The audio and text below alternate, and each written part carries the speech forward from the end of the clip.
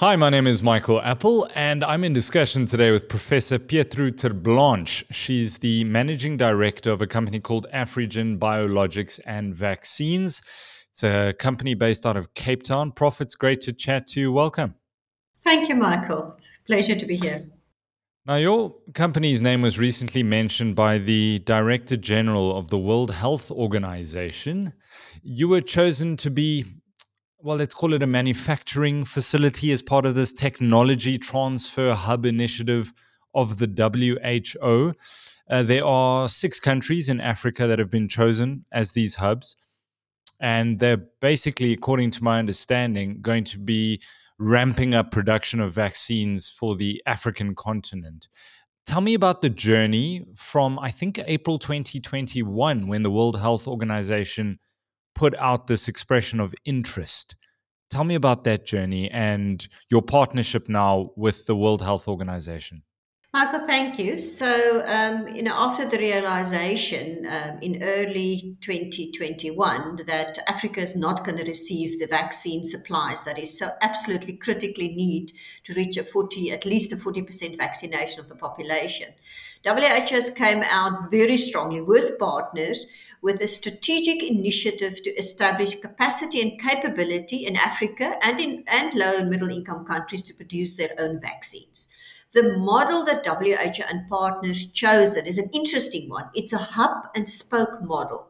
It means that there will be a hub, concentrated effort, which will develop technology, products, processes, standard operating procedures, full dossiers, which will then be transferred to spokes and set them up and train them to be able to make commercially viable batches of a vaccine that meets all the safety, efficacy, and of course, affordability criteria for low and middle income countries. Now, Afrigen put a consortium together with BioVac here in South Africa and the South African Medical Research Council and put a proposal to WHO in May 2021 to become the hub for this initiative. The decision after a full due diligence and technical review was to appoint South Africa consortium led by Afrigen to be the hub for this very, very ambitious but very critical process to enable low and middle income countries to be self-sustainable. The reason why our application was so attractive amongst the 50 plus that was received by WHO is firstly, we already had a spoke BioVac to go with us to fast track the transfer of commercial manufacturing. Afrigen had a vast experience in technology transfer. We had a pipeline of vaccines in development. And most important, we had powerful partnerships in the South African national system of innovation that allows us to also develop a long-term sustainability for this initiative. In other words, that we are valid and relevant after COVID. For WHO, that was very important. To invest in capacity and capabilities and for only one product is not a sustainable model. So what was very important is to establish a model that creates a platform. And that's what Afrigen is doing here. We're creating a platform which will allow us to develop processes and products beyond COVID-19. HIV, TB, Lassa fever, influenza, still a very, very common disease across the globe. So the hub at Afrigen were fully established. We are now almost fully established, but we have gone ahead and we've now developed our own vaccine candidate in close collaboration with Wits University. The original model was that we will receive a technology transfer from either Moderna or BioNTech and that we will fast track development. That didn't happen. But the scientists in South Africa, with their knowledge and experience and drawing from international knowledge and technical advisors, were able to, within a period of 2 months, made a vaccine candidate, an mRNA vaccine candidate based on the Moderna sequence of 1273. Prof, if you could stop there for a second. So basically, what you're saying is Moderna was asked if they would, along with this technology transfer, if they would assist in terms of the intellectual property of what goes into their mRNA vaccine. As I understand it, Moderna, Pfizer, they weren't extremely forthcoming with wanting to part with the intellectual property. And it was actually through, as you say, the brilliance of our scientists that we managed to, I suppose, reverse engineer the Moderna mRNA to be able to reproduce it. Is that correct? So, Michael, we'd like to use the term forward innovate. And the reason being, reverse engineering implies that we took the vaccine, we took the vials, we analyzed it, and we made it. That is not what we did. We took the sequence, which was published by Stanford University, it's in the public domain, and with a combined knowledge of the fantastic South African science base between Wits University and Afrigen, we were able to forward innovate and make vaccine at lab scale. Yes, we did not get a technology transfer from Big Pharma. In fact, we have not received any help. But in a way, that is a blessing in disguise because the scientists now have used their own knowledge base, their own freedom and creativity and abilities to apply their knowledge base to make a product, and therefore they're not in a box. We are not boxed in. We have developed processes which has some unique qualities and properties. Although our aim is to make a vaccine that is non-inferior and very as close as possible to the Moderna vaccine, because that way we will prove our capacity and capabilities. Now, this technology package will now be transferred to spokes. And you've heard recently on Friday the fantastic news that there are now 6 spokes in Africa. 5 have been announced on Friday. This is a phenomenal step forward to capacitate this continent to produce mRNA vaccines, not only COVID, other vaccines also, and to establish a platform that is future relevant. There may be an uninformed argument out there to say there has been such vaccine hesitancy in South Africa. Between 40 and 50% of the population is has been vaccinated. Why is the WHO looking to bring this here? But to give South Africans a perspective on what's going on the rest of the continent, only 20%, less than 20% of the people on this continent have even received a single dose. Is that correct, Prof? Actually, the latest numbers, I think, were 11%. 11% of people on the continent.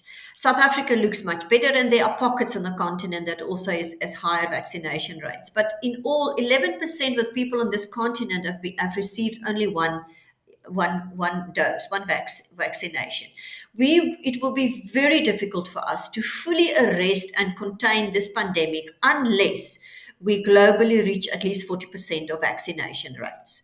And there is an ecosystem around it that will support it. It's not only about manufacturing and supply. You're absolutely right. It's about advocacy. It's about us informing populations. It is about us also positively influence populations to understand how important it is to be vaccinated. And only 1% of the vaccines that have been administered in Africa were actually manufactured in Africa. Is that correct? That's correct. Africa uses about 25% of the vaccines produced globally, but we're only producing 1% of what we need. And therefore, it is time that the continent take a concerted effort to change those statistics. And as you know, the African Union and African CDC is now starting to implement their vaccine manufacturing strategy to produce 60% of the vaccines this continent need by 2040.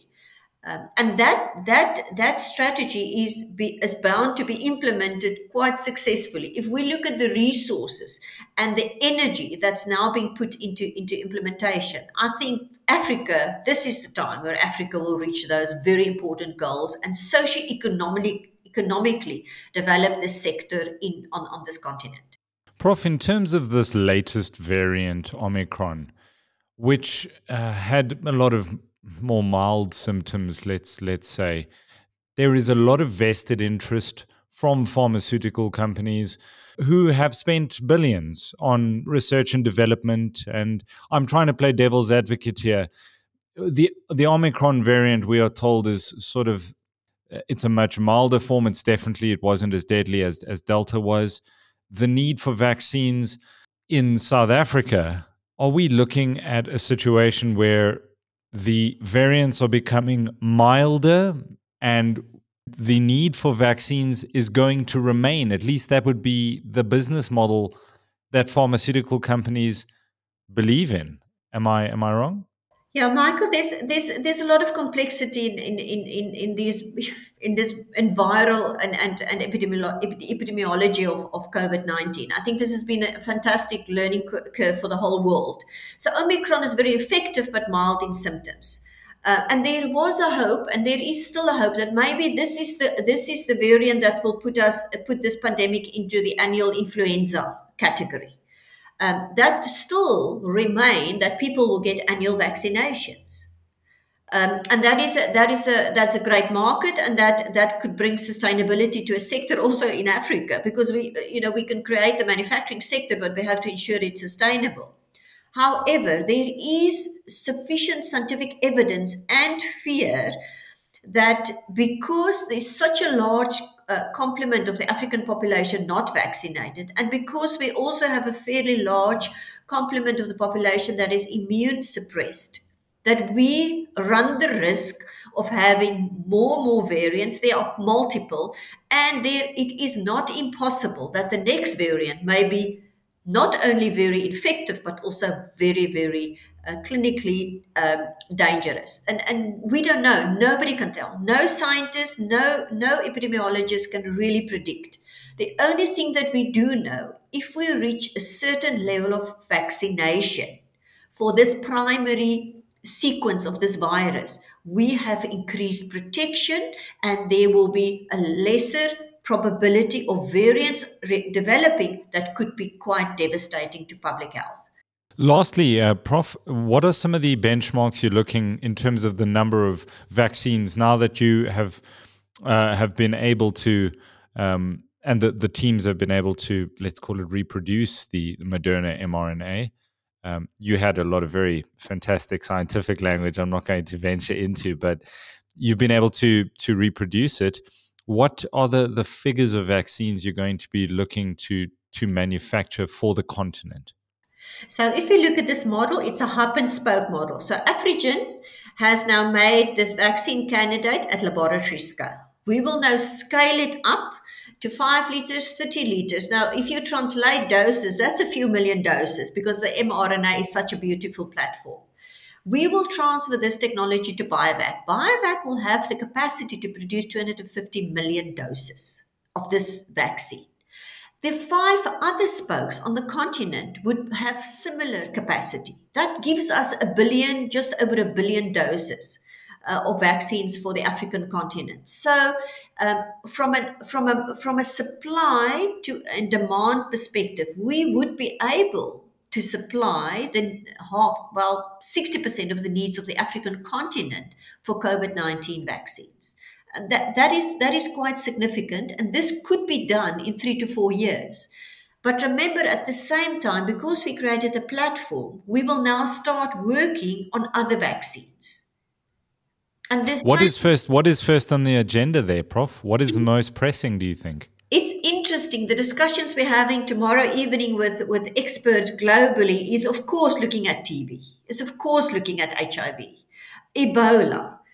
Even annual influenza is of importance to us. So we hope that we will, in the next 2 or 3 weeks, make the decision on what is the next one. Apart from Omicron, we've started making a vaccine using the same platform for Omicron, but that's more because we wanted to test the platform, but we also want a backup compound, a backup vaccine to the primary one. So we will announce in the next month what would be the priorities and who will be our partners, because we have also creating partnerships across the globe to work on improved processes, improved vaccines, better thermostability, lower payloads. and also then, of course, for other diseases of importance to the burden of disease on this continent. Prof Petro Terblanche, it's a great pleasure speaking to you. Thank you for your time. Thank you very much, Michael.